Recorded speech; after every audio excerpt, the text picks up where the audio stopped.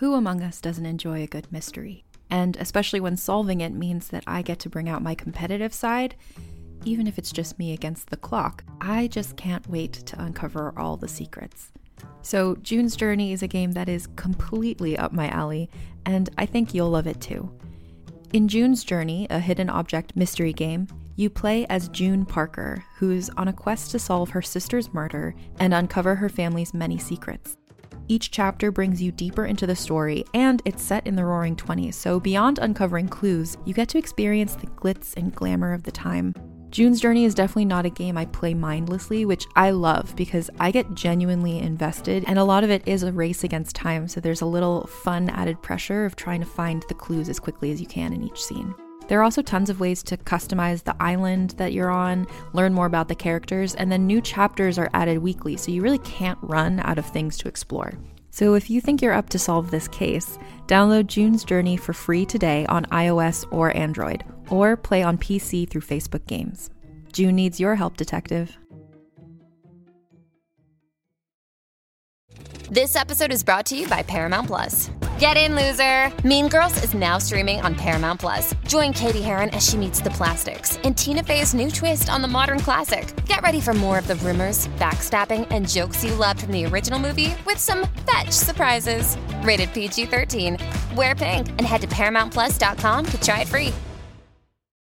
Oh, it would probably be that I am a lot stronger and smarter than I think I am. I never give myself enough credit. I am usually my worst critic.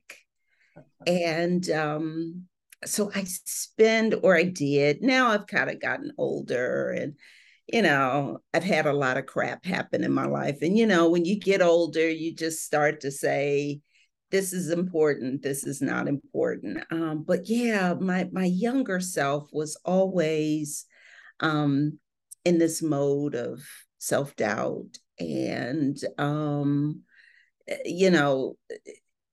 wondering, am I making the right choice? Did I do that the right way?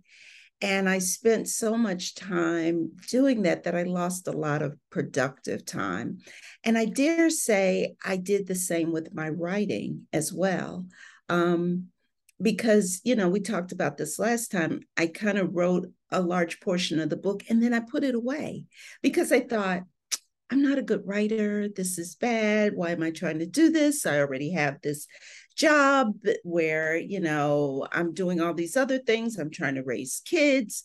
So then I put the book away for 7 years. And that's a lot of time. I could have been doing something that I love and enjoy. So yeah, I think my biggest piece of advice is just relax, enjoy the ride. Good day, good people. My name is Brad King, and you are listening to the Downtown Writers Jam After Party, which is part of the Solid Listen Podcast Network. We are coming to you from deep inside the Jam Bunker today with one of my absolute favorite people that I've interviewed on the program, Wanda Morris. Her book, Anywhere You Run, just came out October 25th, I believe. She's a fantastic storyteller, along with being a great writer. So this little Q&A was fun as hell. Another one where I had to go edit out a bunch of my stuff because we just get to talking and laughing and having a good time. And before I know it, we've gone way over time. So I'm looking forward to you to hearing that. Now, she's been on the program before. When her book, All Her Little Secrets, came out, we had her on the Jam. And I reference a couple of the stories that she told because she's just one of those people that, very unassuming, great to talk to, very engaging, all of that. And then she'll just drop this bomb and you're like, what the hell? That's amazing. Including the fact that she wrote her whole first book without anybody knowing she was doing it. So all of that's on the Jam. We talk a little bit about it today. But if you listen to the after party, you know this is a Q&A show. So we're going to be telling the stories for about 45 minutes. All Her Little Secrets was written up everywhere, won awards, was on best of lists, all of that. It was fantastic. You should get it. She's an alumna of the Yale Writers Workshop, in the Robert McKee Story Seminar. She's a member of Sisters in Crime, Mystery Writers of America, and Crime Writers of Color. She is a corporate attorney, and she's worked in the legal department of some of the biggest Fortune 100 companies. Accomplished presenter and leader, which comes across as she's telling stories, like you just know. And as the former president of the Georgia chapter of the Association of Corporate Counsel, she established a female empowerment program known as the Women's Initiative, which we talked a little bit about in the jam. Married, mother of 3, lives in Atlanta. Lots of that stuff is going to come up today during the show. As you know, we do 3 versions of this show. We do the Jam, which is our hour-long program, the After Party, which you're listening to today, which is our Q&A, and Jam Sessions, which is our nonfiction show. You don't have to worry about any of that. Just get yourself subscribed wherever you listen to the Downtown Writers Jam, and you will have everything we do showing up in your ear holes. Couple things you can do. 1, get subscribed. And 2, tell your friends about us. That is super helpful as we continue to bring you some really fascinating authors. We're always trying to introduce you to new people. And leave us a review over at Apple Podcasts or the Facebook page. Like I told you at the top of the program, we are part of the Solid Listen Podcast Network. If you join our Patreon for just a few bucks a month, you get commercial-free episodes, bonus content, you get the shows before they come out.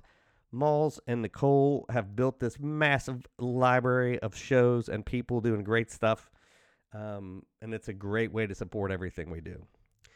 So I don't want to belabor this because this interview show with Wanda is so much fun. I want to get you to that. Thank you for spending time with us in the bunker. Now sit back and enjoy my chat with the wonderful Wanda Morris.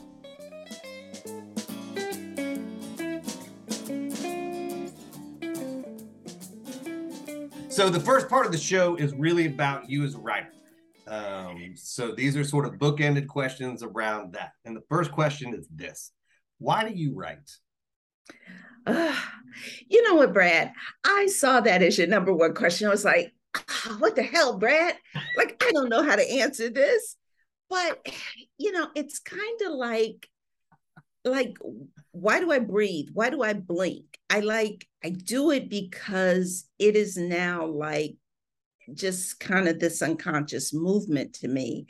And even though these are like my first, forays into publishing, I've always written in some form or fashion. I was writing, these crazy little stories when I think I was probably like in junior high. And that's when I started writing stories. And don't ask me to tell you about them because they were bizarre and stupid. And, but I was always writing in some form or fashion. I was writing speeches in high school, writing, again, doing some creative writing, a little bit in college. And then I started journaling. And once I discovered journaling, I started doing that with some regularity. Like I try and journal, every day or at least every other day, because now it kind of provides this cathartic outlet for me.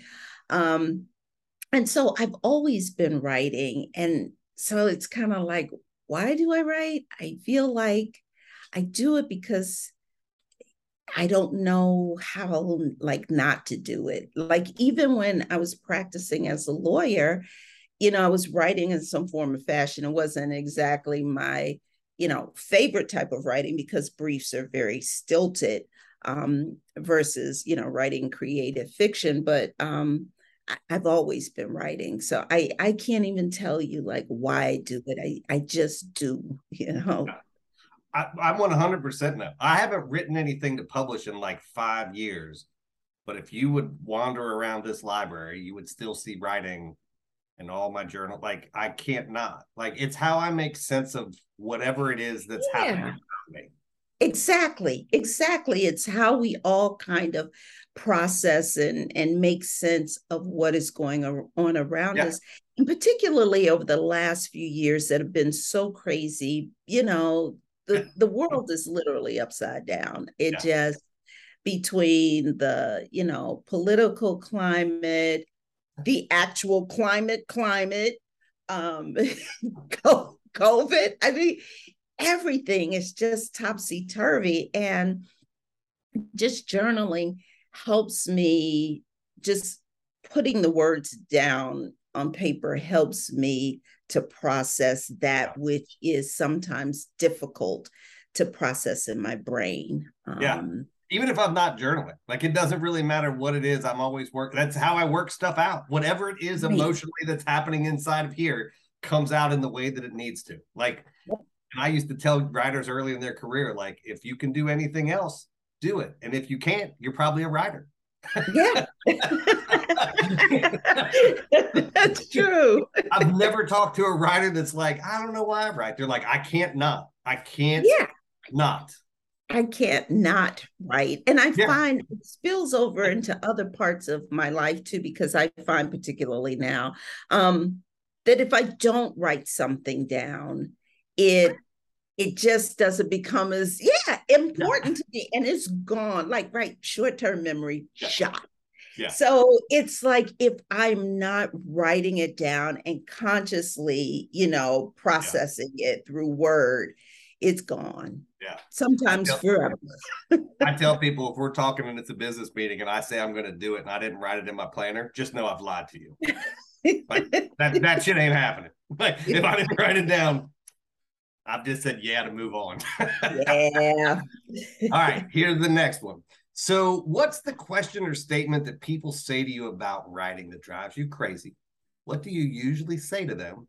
And what do you really want to say to them? I had this one. I was ready for this one. The thing that bugs me the most is when people say writers should always, and then you fill in the blank. Write every day, drink coffee, light a candle, take a walk. Writers should always do X, Y, and Z. It's like, when you write, it is a very subjective, creative process. And you have to work out that process the way that is best for you. And so when I first started writing and actually told somebody I was writing, I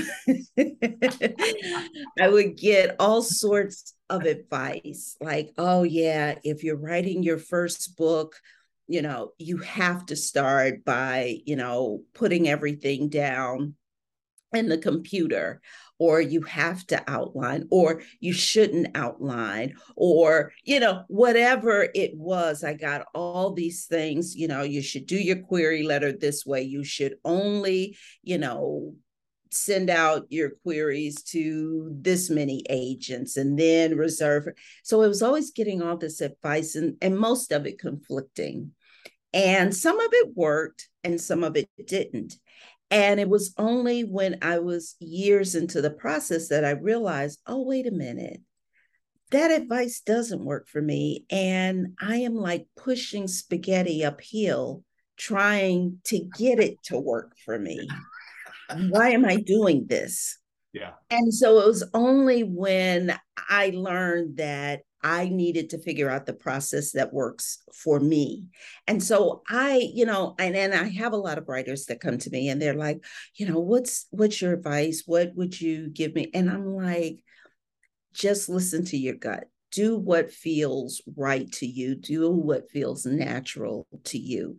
There are some do's and don'ts, like, don't write a query letter and CC all the agents that you want to send the book to. I mean, that kind of stuff is obvious. But when it comes to just the writing process itself, I think everybody has to kind of find their own way. My writing process is pretty, what's the word I'm searching for? Messy. So, I start out by writing, the opening and kind of beginning of a book in longhand with a blue Pilot G2 ink pen on yellow legal pad. And then somewhere in the process. I put all that aside, put it in the computer, start typing it in the computer. Then I dump all that out into the printer, and then I start working again by longhand. And then I realize, oh gosh, I forgot about a certain scene. So then I have to start the process all over again. So, like, am I going to tell somebody else to do that? No. No. So I always tell people when, I'm sitting in a workshop or something and I'm like, yeah, if that works for you, then do it. But they're all different sorts of ways that you can write a book, that you can, write a query letter, that you can pitch your book. So don't be limited to some one particular way of doing things. This process, this whole business of writing and publishing is so subjective and so kind of crazy that I'd hate to steer somebody wrong by saying you have to do it this way. Yeah. Somebody once told me that advice is something that I did. Right. Whatever advice I give you is like, well, here's what I did.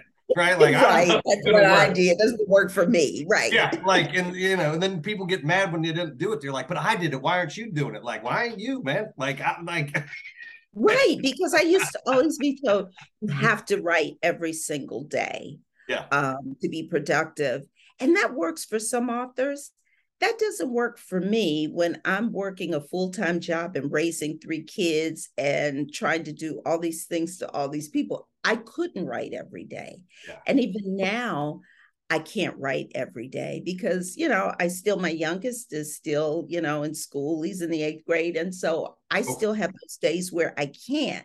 Yeah. But I make sure that I'm doing something working towards the book, but I've stopped beating up on myself for not writing every day as I was. That's what it gets down to, I think. Like, give yourself space to figure your shit out. Like, right. Tell every writer, like, if somebody could tell you how to write a novel or a nonfiction book, that they would do it. The fact that they can't means that nobody can. Oh my gosh, yes. I was writing my second book and I was like, oh yeah, what are words? Like, how do I do this? Yeah. Like, that's an existential problem. Right? Exactly. It's like, oh my gosh, how do I start this all over again? Blue pen, yellow pad in hand. And I was still like, oh God, how do I do this? So yeah, every book to me is hard. I'm working on the 3rd one and I'm just crawling through it, begging someone to save me because it's just as hard as the other 2.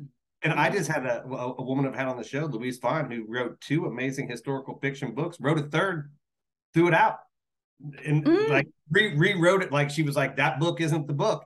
And so her 4th book is actually your 3rd book. And I'm like, that's somebody who knows what they're doing and finished the book and was like, yeah, that's not the thing. This isn't working.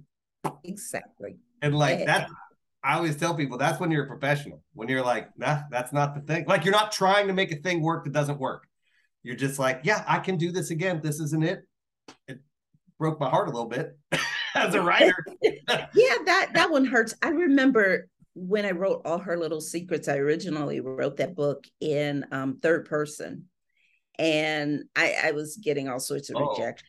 And, a lot of the rejection I got was like, the character just feels so far removed and I can't really relate. I can 100% see that. Yeah. And so I scrapped that and rewrote the entire book in 1st person. And it made all the difference in the world, of course. But, writing a book going from 3rd person to 1st person isn't just a matter of replacing all the eyes, all the pronoun game. Yeah, that's a whole different perspective. Yeah. And so then I was like seeing things that the 3rd person narrator couldn't see. And I was just like, oh, okay, this is going to take some time. I actually think that would be super hard because you already have the story in your head. And then you got to like literally not only shift the lens, but like, what don't I know now? Like, what don't I know in the story? So there was stuff, right, she wasn't supposed to know, and that she couldn't see, and rooms she couldn't be in. And I was just like, ooh, how Yeah. do I do this? So I yeah, get that meant my clues had to change. Yeah. Yeah, The whole book, exactly. like you wrote a whole different book. Yeah, exactly. Yeah, you said that, and I was like, oh, although I've read the book, and I'm like, oh no, that would not have been good as third person. Like the intimacy of that first person is what made that book claustrophobic and really good. Like that, Thank yeah. you. Yeah, yeah. So good for you. Like that sucks, but yay. All right, so I didn't have to do it. I got the benefit of your work. So here's the third question. Every writer has that one review, like that review that is in their head. What's yours? Oh gosh. Okay. You stumped me again with this question. Because see, here's the thing. Here is the background. I don't look at reviews like unless somebody tells me, somebody says, oh, you got a great review This from is such. great. Yeah. And so then I'm like, oh yeah, let's go read that. But I remember just as All Her Little Secrets was coming out. I don't even think it was out. I think maybe advanced reader copies had gone out to some readers and some influencers. And I went on to Goodreads and I read a review of All Her Little Secrets. And I think the only thing that hurt my heart more was when Amador Johnson told me he didn't like me in the third grade. And I was brokenhearted. I mean, that really hurt. That was my first crush. Wherever you are, Amador, I was really digging you. It stuck with you. That didn't roll off your back. Exactly. I read that Goodreads review and I was like, wow, okay. And I clicked off Goodreads and I don't go back in there. Never been back. Someone said Goodreads is for readers and not for writers. And I believe that to be true. And so I don't read a lot of reviews. What I will, yeah, I just can't. I don't. You know what? That's not a productive use of my time. No. Exactly. There is a line that I wrote in the second book, Anywhere You Run. And one of the characters, Violet, she's like, what people think about me is none of my business. Yeah. And, that's kind of true. It's kind of like, whatever they think. I appreciate the support if you bought the book, but if it wasn't for you, I get that because I read books that aren't always for me. And that's okay. That's why there are so many different types of writers and so many different types of books. I will tell you though, Brad, that what I do appreciate is when people who've read the book and they reach out to me, and sometimes they reach out to me and they aren't happy, and that's okay too. But I had a gentleman who told me he was in his 60s. He said, I'm a white man, I'm in my 60s, and I love this book. He was talking about All Her Little Secrets. He said, I could certainly appreciate, it says something to the fact he could appreciate what Elise Littlejohn was going through. He said, because he had been traumatized as a boy and he had a similar experience to hers. And so the decisions that she made later in life, he certainly understood. And that would make me well up. So if you consider that a review, that's the review I remember, because like you want your books to entertain, of course, but you also want them to touch and enlighten and do all these other things. And that this guy said, this book did that for me. And that's a person who didn't look like me. He's white, male, 60s. We don't look anything alike. And you get that email and you get that first sentence and you're like, well, this could go many ways. Exactly. That's right. So I'm not sure. Like, whew, dodged a bullet with my people. Okay, here's the fourth one. And you sort of talked about this, but it may be a different answer. What was your best writing epiphany and how did it come about? Okay. I remember I was in a workshop And we had to read a portion of our work, and I read an excerpt from All Her Little Secrets, and it hadn't been published yet. It was years away from being published, but I read this excerpt, and the instructor in the class, at the end of the class, he said, that was really good what you read. And I was like, oh, thank you. And he's like, no. He says, the writing was very good. He said, but the story you're telling, he's like, you're a storyteller. And I was like, oh my gosh. And that stuck with me. And I like that description, that I tell stories. It's not just about the book. And so for me, that was an epiphany, because that meant, that's what I'm doing. And I always come back to that too. Whenever I get stuck in my writing, I'm like, what's the story I'm trying to tell, as opposed to, oh, I have to finish this book. Oh, I have to get through this chapter. It's like, what is the story here that I'm trying to tell? All right, so here's the last one. This is the bookend to the first question and the end to part one, which is, to you, what does it mean to be a writer? So for me, and this is my definition, I feel like being a writer means that you are an observer and an interpreter of life, that what you see and how you translate that for the world makes you a writer. And I think that is a really huge responsibility and an incomprehensibly generous gift and blessing to me to be a writer. Maybe because it took me so long to get here. I am so grateful that I get up every morning and I have the blessing and the joy to sit at a desk and write. That's pretty good. I feel like that's a pretty good what it means to be a writer. All right, that ends the writing portion of this show. So we're going to take a little break, and then we're going to come back, and then we're going to do 5 questions about you. So we'll be back in a second. Does Monday at the office feel like a storm? Not with Microsoft Copilot. That feeling when Copilot gets everyone up to speed instantly? It's sunny again. When Copilot simplifies complex data so your teams can act, that sun's shining on a beach. And when Copilot uncovers hidden insights, you're on that beach with your people, and you find buried treasure. That's Microsoft Copilot. Learn more at Microsoft.com/AI for all.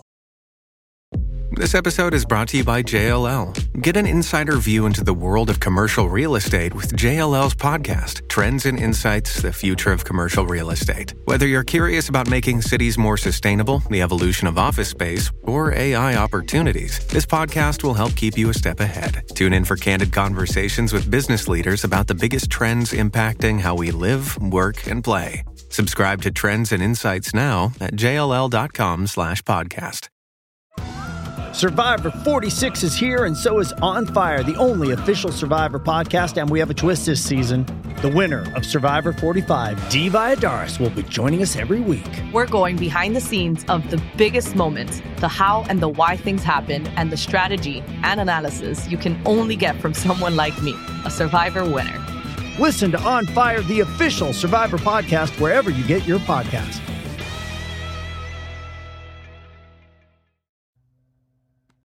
All right, so we're back with part 2, which if you listen to the show, you know this is my favorite part because I love talking to writers about writing, but my favorite thing are people. So here's the first question. What makes you the happiest? Oh, that's an easy one. When I am with my husband and my kids, I have this wonderful, wonderful little family I've been blessed with. I have a great extended family as well, too. I love all of y'all. But, I met this really wonderful man years ago, and he was bright enough to marry me. And we created these 3 little beings that, they're not so little anymore. 2 of my kids are up and out of the house. I have a son in law school, a daughter who's out working, and then I have a 13-year-old who is, he just started 8th grade today. I used to And be 8th grade. That's a good age. oh yeah. And I told him this morning, I was like, oh, you're like the senior of, middle school. And he was like, yeah, that's right. Because I saw a couple kids standing outside. I was like, you don't want to get out and talk to them? He's like, those are 7th graders. Like, It's already started. The social stratifying's already started. right. So yeah, when I'm with them, they are wonderful. It's my father, his whole life said, the only thing I want home to be is a safe spot. He's like, I don't care what you've done in the world. I don't care what bad thing might have happened, whatever. When you come home, I need you to know that that's safe and this is your place. And I've told people, like, the biggest gift that I've had in my life is that. Yeah, that's a wise man there. I think that's what we all want. We want a place where we can just come and be safe and be ourselves. Yeah. And yeah, I like that advice. Your father was a wise man. He had his moments. He had his moments. All right. I love this question because too oftentimes we talk about this in terms of like from childhood to adulthood. But in your adult life, what do you think are the most profound ways that you have changed in your adult life? Mm-hmm. I think I've become more patient with myself. I had, and I think we talked about this earlier, this whole idea of, being young and I've got to do this by this date and this by that date. And by the time I'm 40, I should have accomplished all these things. And now I'm at a place in my life where I'm doing work that gives me purpose and, gives me joy. And I make a lot of mistakes, and that's okay because that's part of, baking this whole bread that is Wanda. It's like mistakes, warts and all. This is what you get. And I'm really grateful for the journey that got me to this place. Yeah. The good stuff and the bad stuff, because the bad stuff is the stuff that really, builds the strength of character. And I've had a lot of bumps along the way. Yeah. And I'm grateful for it all. And I've learned to be more patient with myself. But giving grace to yourself is maybe the hardest thing for a human to do. Yeah, exactly. And it's so funny because now I look at my 2 older kids who are, young adults and starting to get out into the world. And, I look at the things that kind of stress over and I'm like, it really is going to be okay. But I know you need to go through this process. Yeah. You need to go through some of that anxiety to get to where you need to get to, but you're going to be okay. Trust me. You're going to be because advice is something you did. Right. Like, yeah. Look, some of that stuff I invented the game. Yeah. Okay. Yeah. There is that. I think the piece, and I don't have it all the time, but like the piece of that you get to is earned. And it's only earned by going through that stuff and like learning to give yourself grace and other people grace and letting go of some things that you thought you were unable to let go of. Yeah. And I think part and parcel of that too, being patient with myself means being patient with other people too, because, I look at some other folks, I'm like, ooh, I think you said it earlier. It's like, what did you go through to get to this point? Yeah. And so I try to be patient with everybody because you never know what somebody is going through. And my friend, I have a very wise friend, and she said, everybody is going through something. Everybody's going through something. Some folks go through it, with a lot more grace or, but everybody is going through something. And so I try to, give a little patience to people in that on regard. Your best days. I know on our bad days, you're like, I'm going to just feel bad about this later on. Like, I can't handle you right now. I'll feel bad about this later, but like, I'm gonna walk away from the situation. I've also learned that's part of my giving you some patience. My happiness also counts here. Exactly. All right. So this is a story about somebody else. So tell me the story about the time somebody had a profound influence on your life. Yes. That would be Mrs. Shirley Cook. And she was my 5th grade teacher. And I will never forget, because I've always believed words matter. And I was in school, sitting in the back row I sat beside Lisa Dixon. Lisa Dixon, wherever you are, thank you for participating in this aspect of my life. So Lisa and I have these pencils, and we always liked our pencils really, really sharp. And we had these really super sharp pencils, and we're playing back and forth with these pencils. And Lisa scratches me with one of them. And so, it required me to get a Band-Aid, kids, we get a little dramatic. And so the teacher was like, okay, she got me a Band-Aid, and she was like, Lisa Dixon and Wanda Morris, you two stay after school. I need to talk to you. And we're like, oh, okay. So now she wants a rundown. What happened? What's going on with the pencils? And I'm like, okay, so Lisa starts first, and Lisa's like, oh, I was trying to handle the pencil, the pencil slipped, I made a mistake, I hit it, blah, blah, blah. So she asked me, Wanda, what happened with the pencils? I was like, well, I was trying to get it, and then we kind of playing around. And she's like, you're playing around? It's like, why are you playing around? And I was like, well, Lisa made me do it. And I will never forget this. It has always stuck with me. Miss Cook looked at me and she said, nobody can ever make you do something that you don't want to do. And I was like 10 years old, and I was struck by that comment. And that stayed with me for the rest of my life. And so every time somebody tried to pressure me in to do something, peer pressure, my friends, it was like, no, if I don't want to do that, Miss Cook said I don't have to do that. And I did, and I'm serious. It stayed with me when, boys were in high school and we were in the car and they were like, yay, what about, I was like, nope, college, work, job situations where I was like, you know what, I really don't want to do this and I don't have to. So words matter, especially words to children. And that was for me, I know it's kind of simple and I make light of the story, but that's not simple at all. It really is the essence, I think, of, what you want your kids, what you want, people to think like you have free will.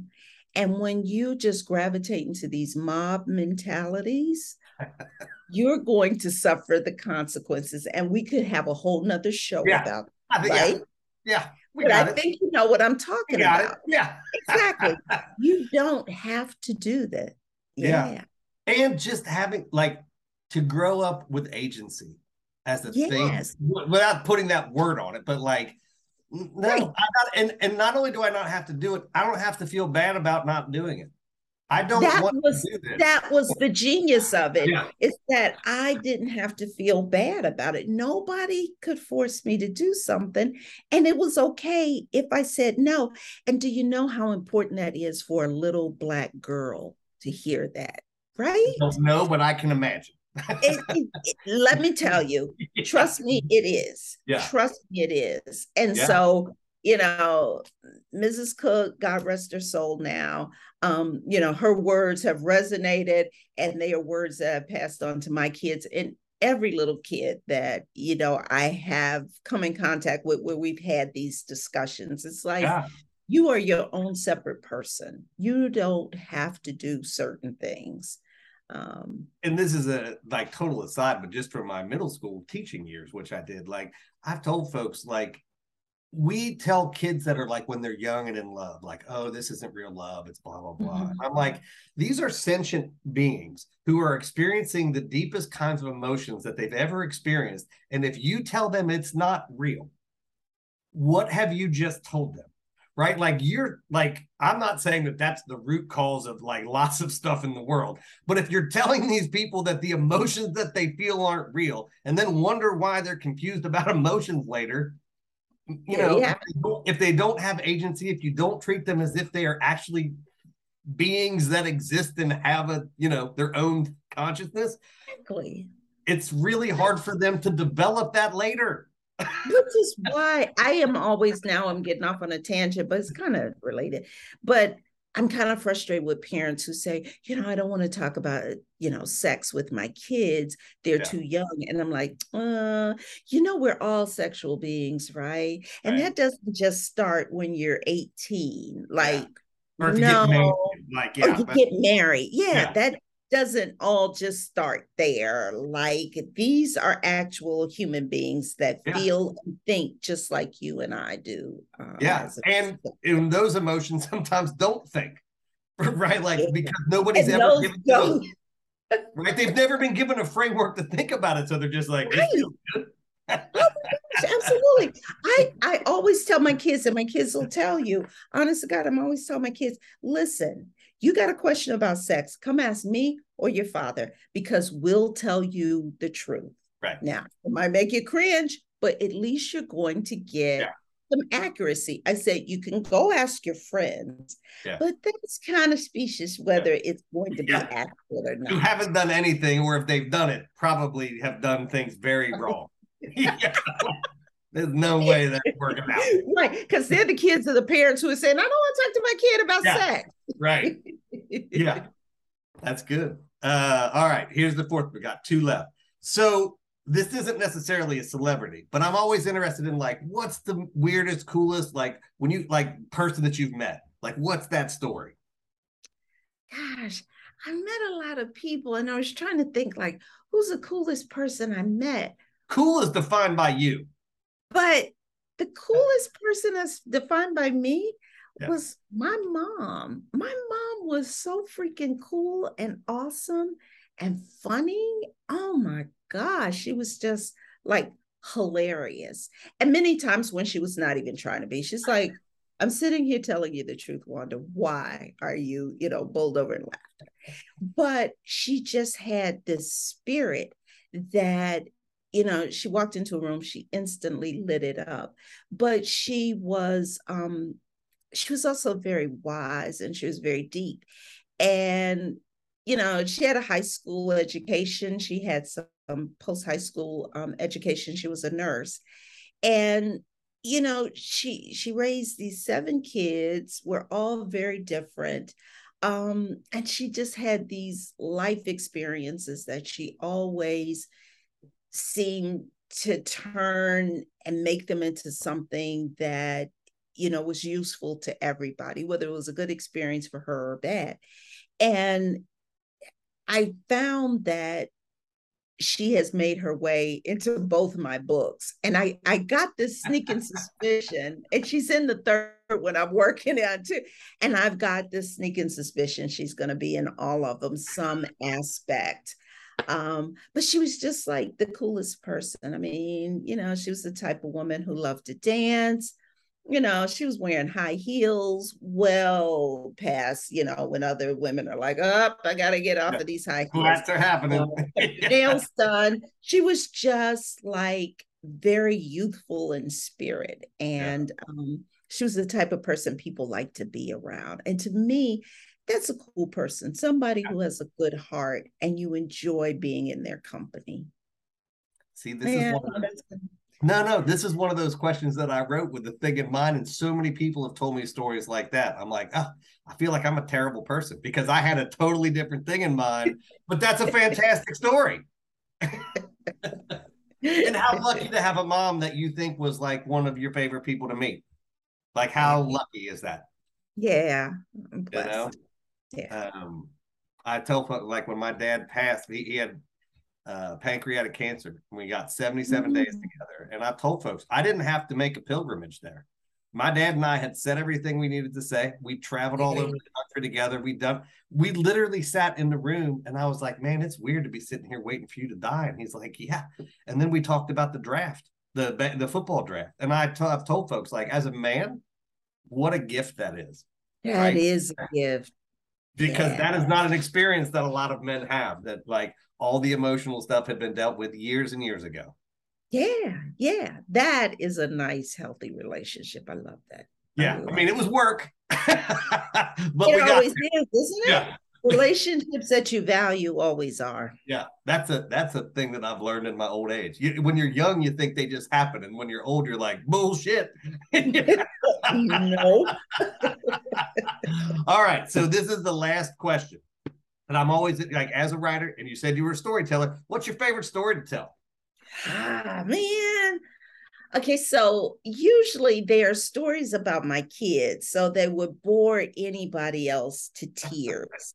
I think as far as writing goes, I like to tell the story of my writing journey, because I had so many bumps and bruises and rejections and all sorts of things that happen to every writer. I mean, unless you are, one of the unusual people who just, write something for the first time and it's immediately snapped up and auctioned by several publishing houses. But a lot of writers go through a lot of rejection. But I went through all that self-doubt we talked about, all that rejection.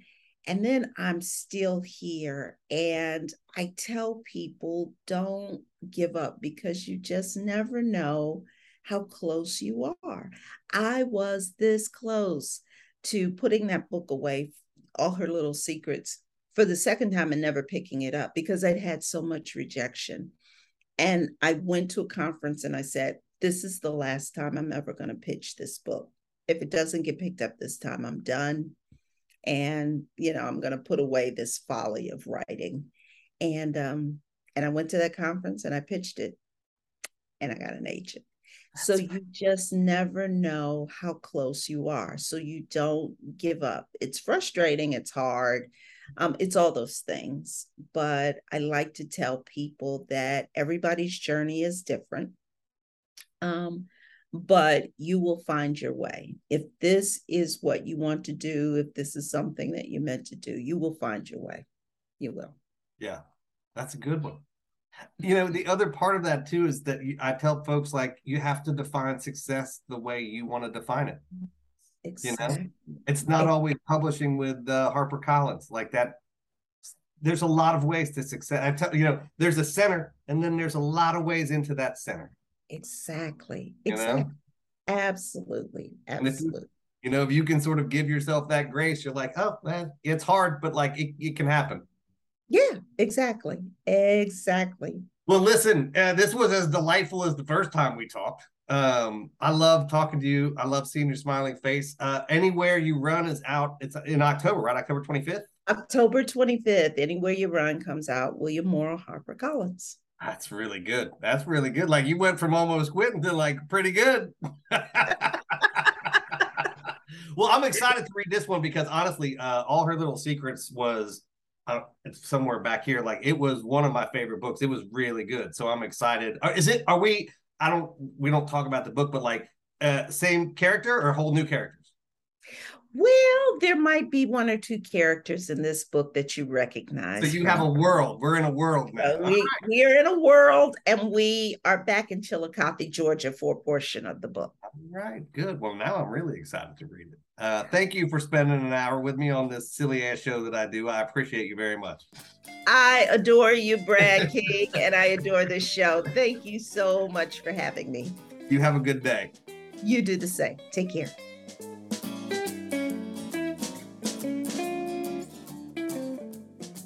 Well, there you have it. That was Wanda Morris.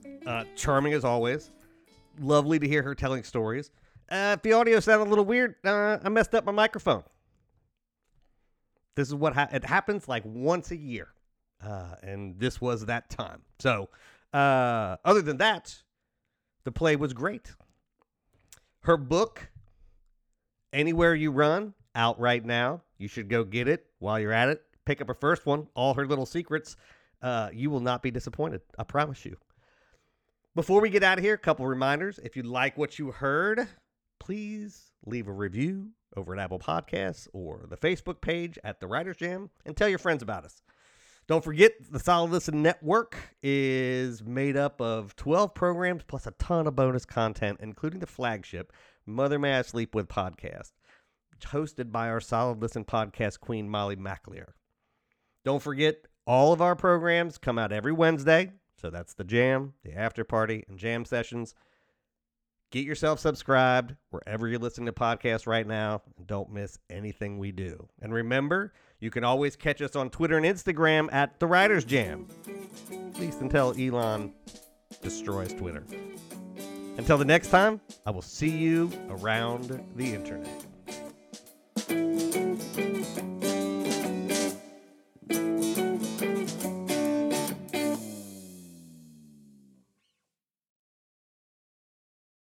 What does feminism mean to you? During Women's History Month, come explore feminism and how it's playing out in real life with Season 2 of Thread the Needle, a monthly podcast. I'm your host, Donna Schill. I use my background in journalism and draw on women's life experiences to add to the conversation on topics that matter to fellow feminists like you. Now in its second season, listen to new episodes each month as we explore finding yourself through divorce, battling call-out culture, questioning our ideas about masculinity, and discovering why girls' confidence plummets in their preteens.